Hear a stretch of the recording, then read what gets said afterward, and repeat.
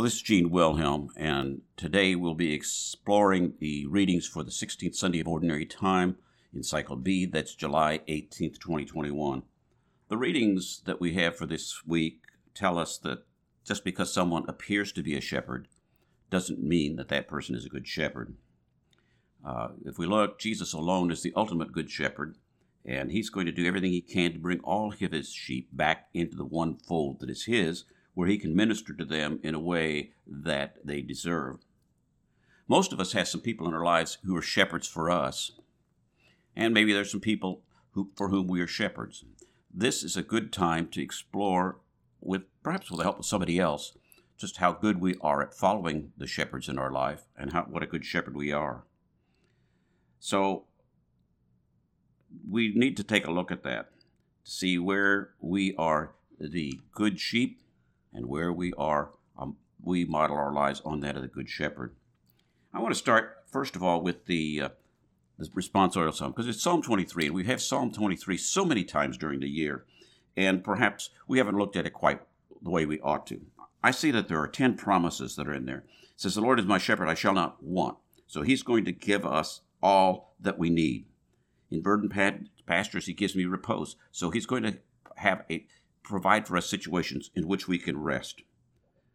Besides restful waters, he leads me. He's going to lead us on the path that we're supposed to go. He refreshes my soul. He gives you a newness that we don't have. He guides me in the right path. So he's going to make sure that you go the right way. I fear no evil, for he is at my side. He's walking beside us. Your rod and your staff, they give me courage. So we get courage. He's going to give us the courage we need. You spread a table before me. He's going to provide for all of our needs, again. But this, in the way, he's going to feed us in a special way in the sight of my foes. So we're going to have stuff from the Lord, his blessings, even when others in our lives don't have. You anoint my head with oil. Now that's important because the oil was used for two things: selection, confirmation, and for healing. So he's going to provide that. Only goodness and kindness follow me all the days of my life, and I shall dwell in the house of the Lord. He's going to provide that place for us to abide. He wants us to live with him eternally in heaven. With that, let's take a look at the first reading. And the first reading is from Jeremiah 23, verses 1 to 6. And when you look at this, you say, well, I thought we just had something very similar to this recently, and you sure did.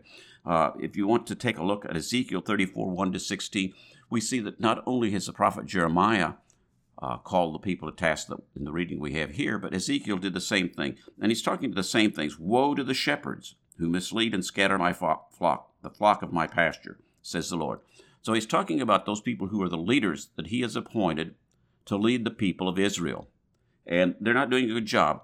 The idea that I get out of this first couple of lines, 3 lines here, is that the shepherds, the leaders, particularly the religious leaders, are creating chaos in the lives of the people they're supposed to lead. Therefore, thus says the Lord, the God of Israel, against the shepherds who shepherd my people. You have scattered my sheep. Repeats that again. Say, you have scattered my sheep and driven them away. You have not cared for them, but I will take care to punish your evil deeds. So again, we've got twice here in this reading where he's talking about you misled and you scattered the sheep. So we look at that and we don't really know what they should have been. Maybe they didn't know what they should have been doing. We know what they should have been doing. We can see that in retrospect. But here in these next 5 lines, he's giving a warning to the shepherds. You got time to repent, but you haven't done it so far. So let's get there.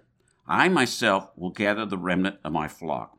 Let's look at Luke chapter 15, verses 4 to 7, where Jesus tells us about this same thing. In a parable, he says, which one of you with 100 sheep, if he lost one, would fail to leave the 99 in the desert and go after the missing one until he found it?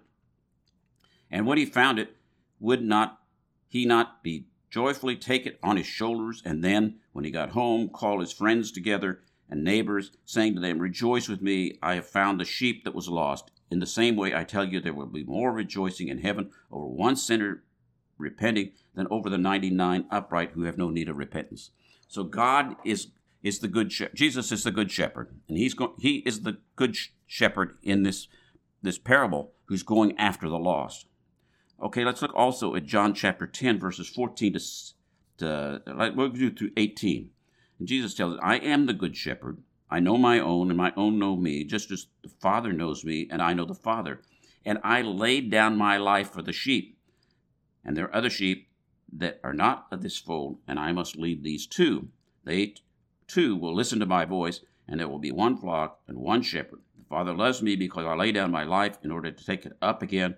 No one takes it from me. I lay it down of my own free will, and I have the power to lay it down, so I have the power to take it up again. And this is the command I have received from my Father. So Jesus is declaring himself to be the good shepherd.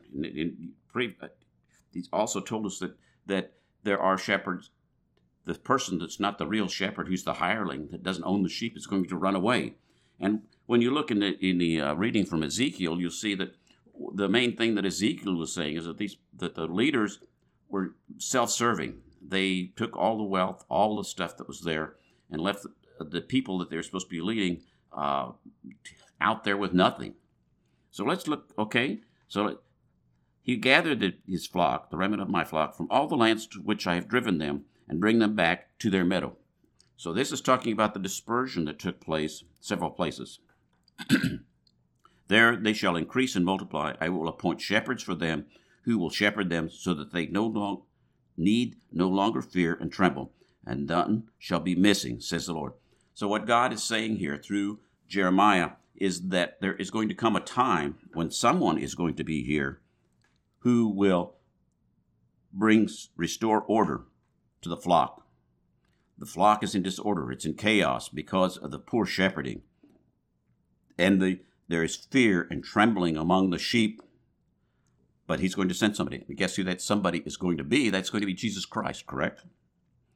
See, and then it goes into the prophecy who that's going to be. And it says, behold, the days are coming, says the Lord, when I will raise up a righteous shoot to David as king. He shall reign and govern wisely. He shall do what is just and right in the land. And there's a parallel of that in chapter 33, verses 15 and 16. One of the things that a scripture that you may not think is appropriate here, but let's look at Job chapter 14, verses 7 to 9. I think I've used this several times already, but I'm going to do it again. It says, there is always hope for a tree. When felled, it can start its life again. Its shoots continue to sprout. Its roots may have grown old in the earth, its stump rotting in the ground, but let it scent water, and its buds put out branches like a newly set plant. This is Jesus. He's talking about that he's going to do this on the stock of Jacob.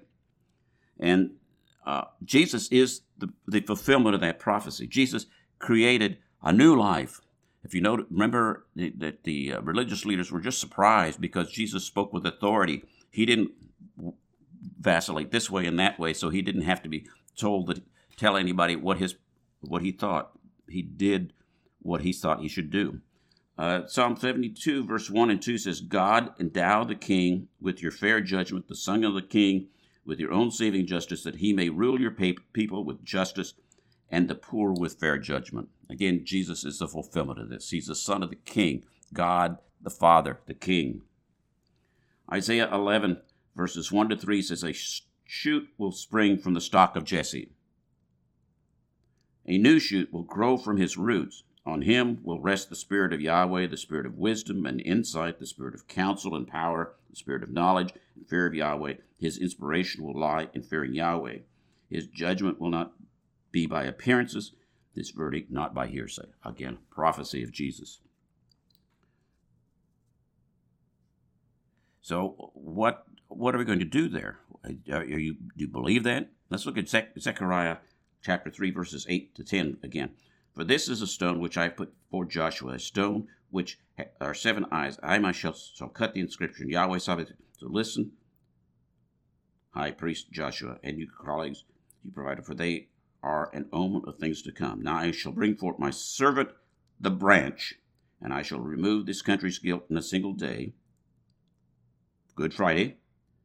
On that day, Yahweh Sabaoth declares, I invite each other to come under your vine and your fig tree.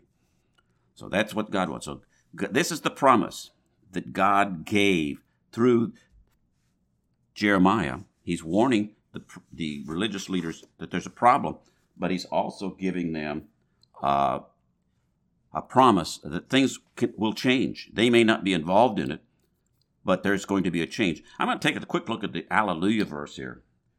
The Alleluia verse is John 10:27. My sheep hear my voice, says the Lord. I know them, and they follow me. If Jesus is the good shepherd, and we are members of the flock, question for each of us then has to be, do you hear his voice? And if you hear his voice, do you follow him? And as I say so frequently, you can't hear his voice if there's so much noise going on in your life, or if all of your prayers are directed to speaking to God, and you don't give him an opportunity to speak back to you. If you're talking to Jesus, and you're telling him all that's on your heart, and all that you need, and this and that and the other thing, and you don't take time to let him speak back to you, it's no wonder you don't hear his voice. And you can't follow him if you don't do that. Now, the gospel is Mark chapter 6, verses 30 to 34. Now, remember last week they were sent off 2 by 2 to work miracles and to preach, and here they're coming back. And so you can find some more of that in Matthew chapter 14, verses 13 and 14, and Luke 9, chapter 9, verses 10 and 11, this return. And this immediately precedes, in those accounts, the multiplication of the loaves and fishes. We'll be doing that next week as well. So the apostles gathered together with Jesus and reported all they had done. Now again, remember, apostle, the Greek word means a delegate or an ambassador. So they are the officially designated people that Jesus had to do that. And it says, and they gathered together. And that means that they may have been separated when they were doing their ministry. I mean, so there were 6 groups that went out. And so there are 6 groups coming back. And now they're back together, although they had been separated to do this ministry. And reported all that they had done and taught. Now, the word report there actually means to announce. So they're telling each other, and can you imagine what it was like to be, in that group when they all came back together and probably were talking over each other, trying to explain what good they had done and how excited they were because of what they had done. Jesus saw all this, and as he did some other times, he says, come away by yourselves to a deserted place and rest a while. So they've spent themselves. They've done what the Good Shepherd does. They've laid down their lives for the sheep to whom they were sent. So they've spent their energy doing that. They are so excited that they need now to a time of recollection, a time of not just of physical rest, but of mental and spiritual rest. And Jesus is calling them to do that. Now, he does that other places too.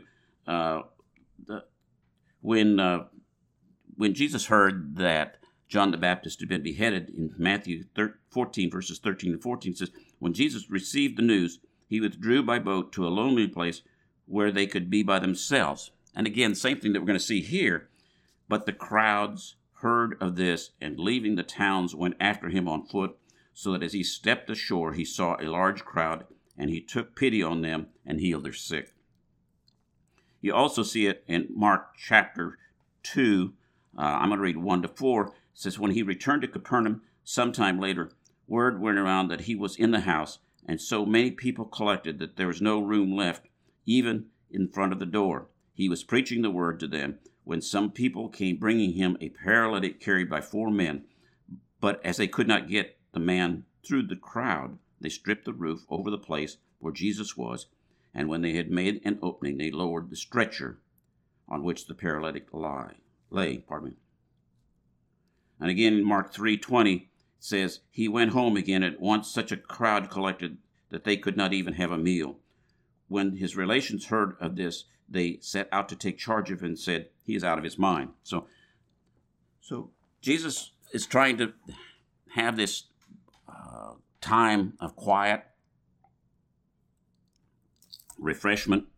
And even here it says, although he said to come away and rest for a while, it says the people were coming and going in great numbers, and they had no opportunity even to eat. So they had no opportunity to take care of themselves. If you are ministering all the time to somebody, and you don't take time to eat and sleep and pray, you're not going to be effective. Soon you're going to totally be ineffective. But again, what happens so frequently is if God is using you, as God was using Jesus, and he had used the apostles, that the people are so needy, again, because they're not getting fed spiritually. They're not receiving the blessings that God wants to give them through the religious leaders, that they're flocking to Jesus. The people saw them leaving, and many came to know about it. They hastened there on foot from all the towns and arrived at the place before them. I have to laugh at this because either the boat that they were in was very slow, or it's very still, and maybe the wind wasn't blowing if it had a sail, or the apostles were not very good at rowing, because if they're doing a catacorner cutting across the lake, they should have been able to get there ahead of the people who are walking around the edge of the lake. So it's just think about that for a minute. There's a saying by Mother Teresa of Calcutta, says, sometimes we believe we need rest, and our rest is interrupted. So this is what's happening here. Remember, Mother Teresa had worked long hours. A lot of the saints, if you look at that, what they've done, they have worked extremely long hours and didn't really have a time to rest. So what happens then, it says, when he disembarked and saw the vast crowd, his heart was moved with pity for them. Key verses here, key lines. For they were like sheep without a shepherd, and he began to teach them many things.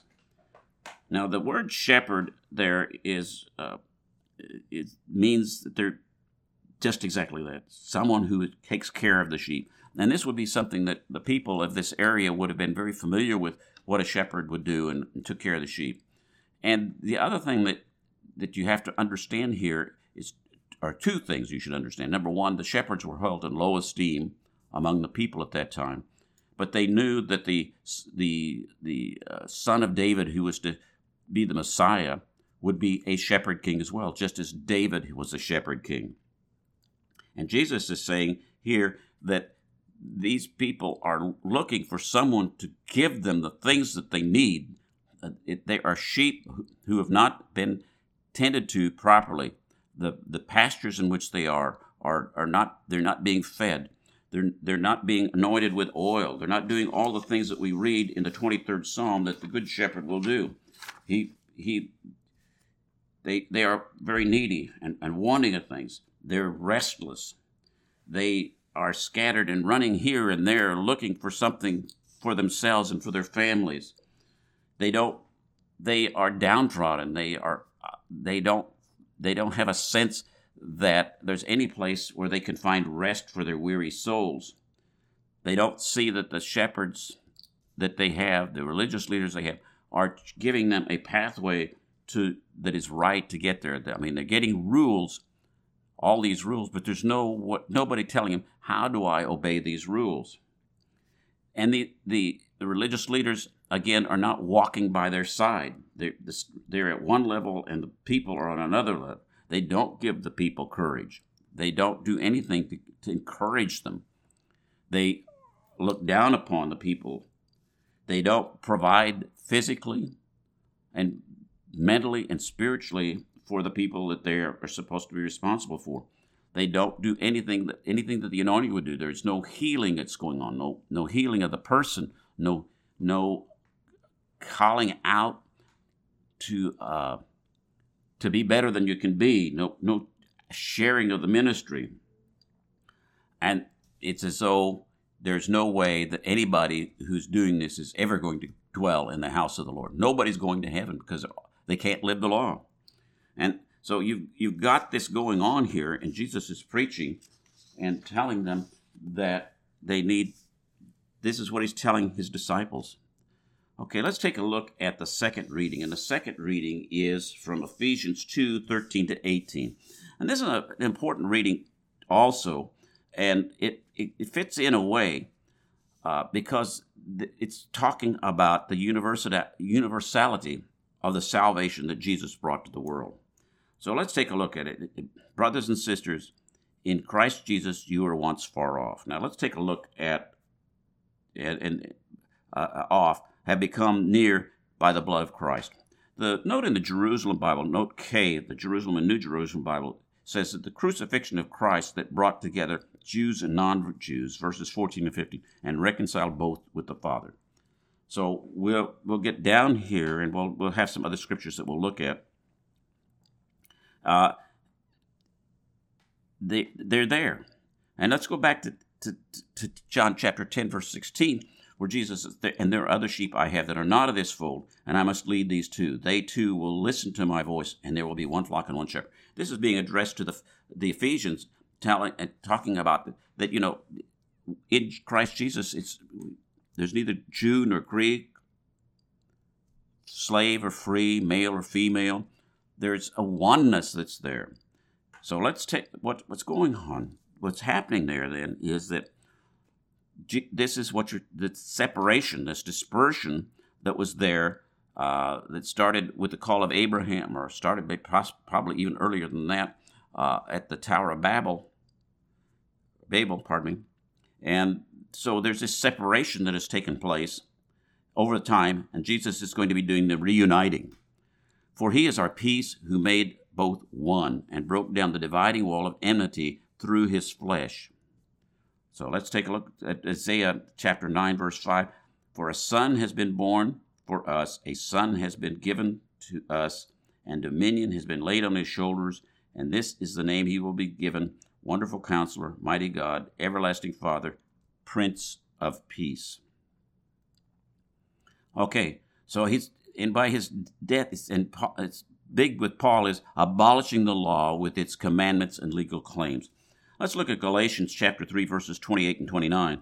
And this is the scripture I was talking about earlier, and this is, there can be neither Jew nor Greek, there can be neither slave nor freedman, there can be neither male nor female, for you are one in Christ Jesus, and simply by being Christ, you are the progeny of Abraham, the heirs in the promise. So by our taking on what Jesus Christ has done for us, and to use terms that some of our Protestant brothers and sisters use, accepting him as our personal Savior, but that in the Catholic Church, that is that vertical part of the cross, but there's the horizontal as well, and that's Paul is speaking to the whole community, both in Ephesians and in Galatians. And I think we ought to look at Colossians chapter 2, verses 14 and 15 also. He has wiped out the record of our debt to the law, which stood against us. He has destroyed it by nailing it to the cross, and he has stripped the sovereignties and the ruling forces and paraded them in public behind him in his triumphant procession. So Colossians is telling us that the evil spirits, all the forces of evil in the world have been defeated. They don't really know it yet, and they don't act like it yet, but they've been defeated by the cross. So that he might create one person out in place of the two, so Gentile and Jew, thus establishing peace and reconcile both with God in one body through the cross, putting that enmity to death by it. So Jesus, by his death and resurrection, by his sending of the Holy Spirit, has made us all one, regardless of what our background is, our ethnicity, where we have come from. And so he came and preached peace to you who were far off and peace to you who were near, for through him we have both have access in one Spirit to the Father. Let's take a look at Isaiah 57, verse 19. It says, bringing peace to their lips, peace to far and near, Yahweh says, and I shall heal him. So God through Jesus Christ, is to heal the divisions in people, to heal the sickness of sin, to heal all of the things that are hindering them from coming to God and totally being the sheep in the one sheepfold, and being the good sheep rather than the rebellious sheep. Now, let's look again at Zechariah chapter 9, verse 10. He will, this is talking about two things. He will banish the chariots from Ephraim, which would be the northern kingdom, and horses from Jerusalem, which would be the southern kingdom. The bow of war will be banished. He will proclaim peace to the nations. His empire will stretch from sea to sea, from the river to the limits of the earth. So, and what you have to understand is that horses at this point in time were really used as to pull chariots and were associated with war, whereas when you came in peace, you rode a donkey.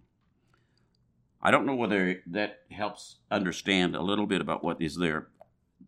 We have so much that we have to look at of ourselves, and I don't know that that we do that frequently enough.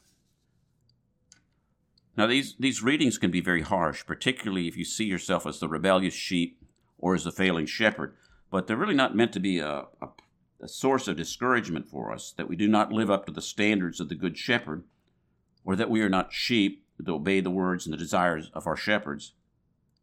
And we have to understand that our shepherds can be Jesus Christ. He's appointed the Holy Father as his successor on earth through succession from Peter. He's done that through the magisterium of the church.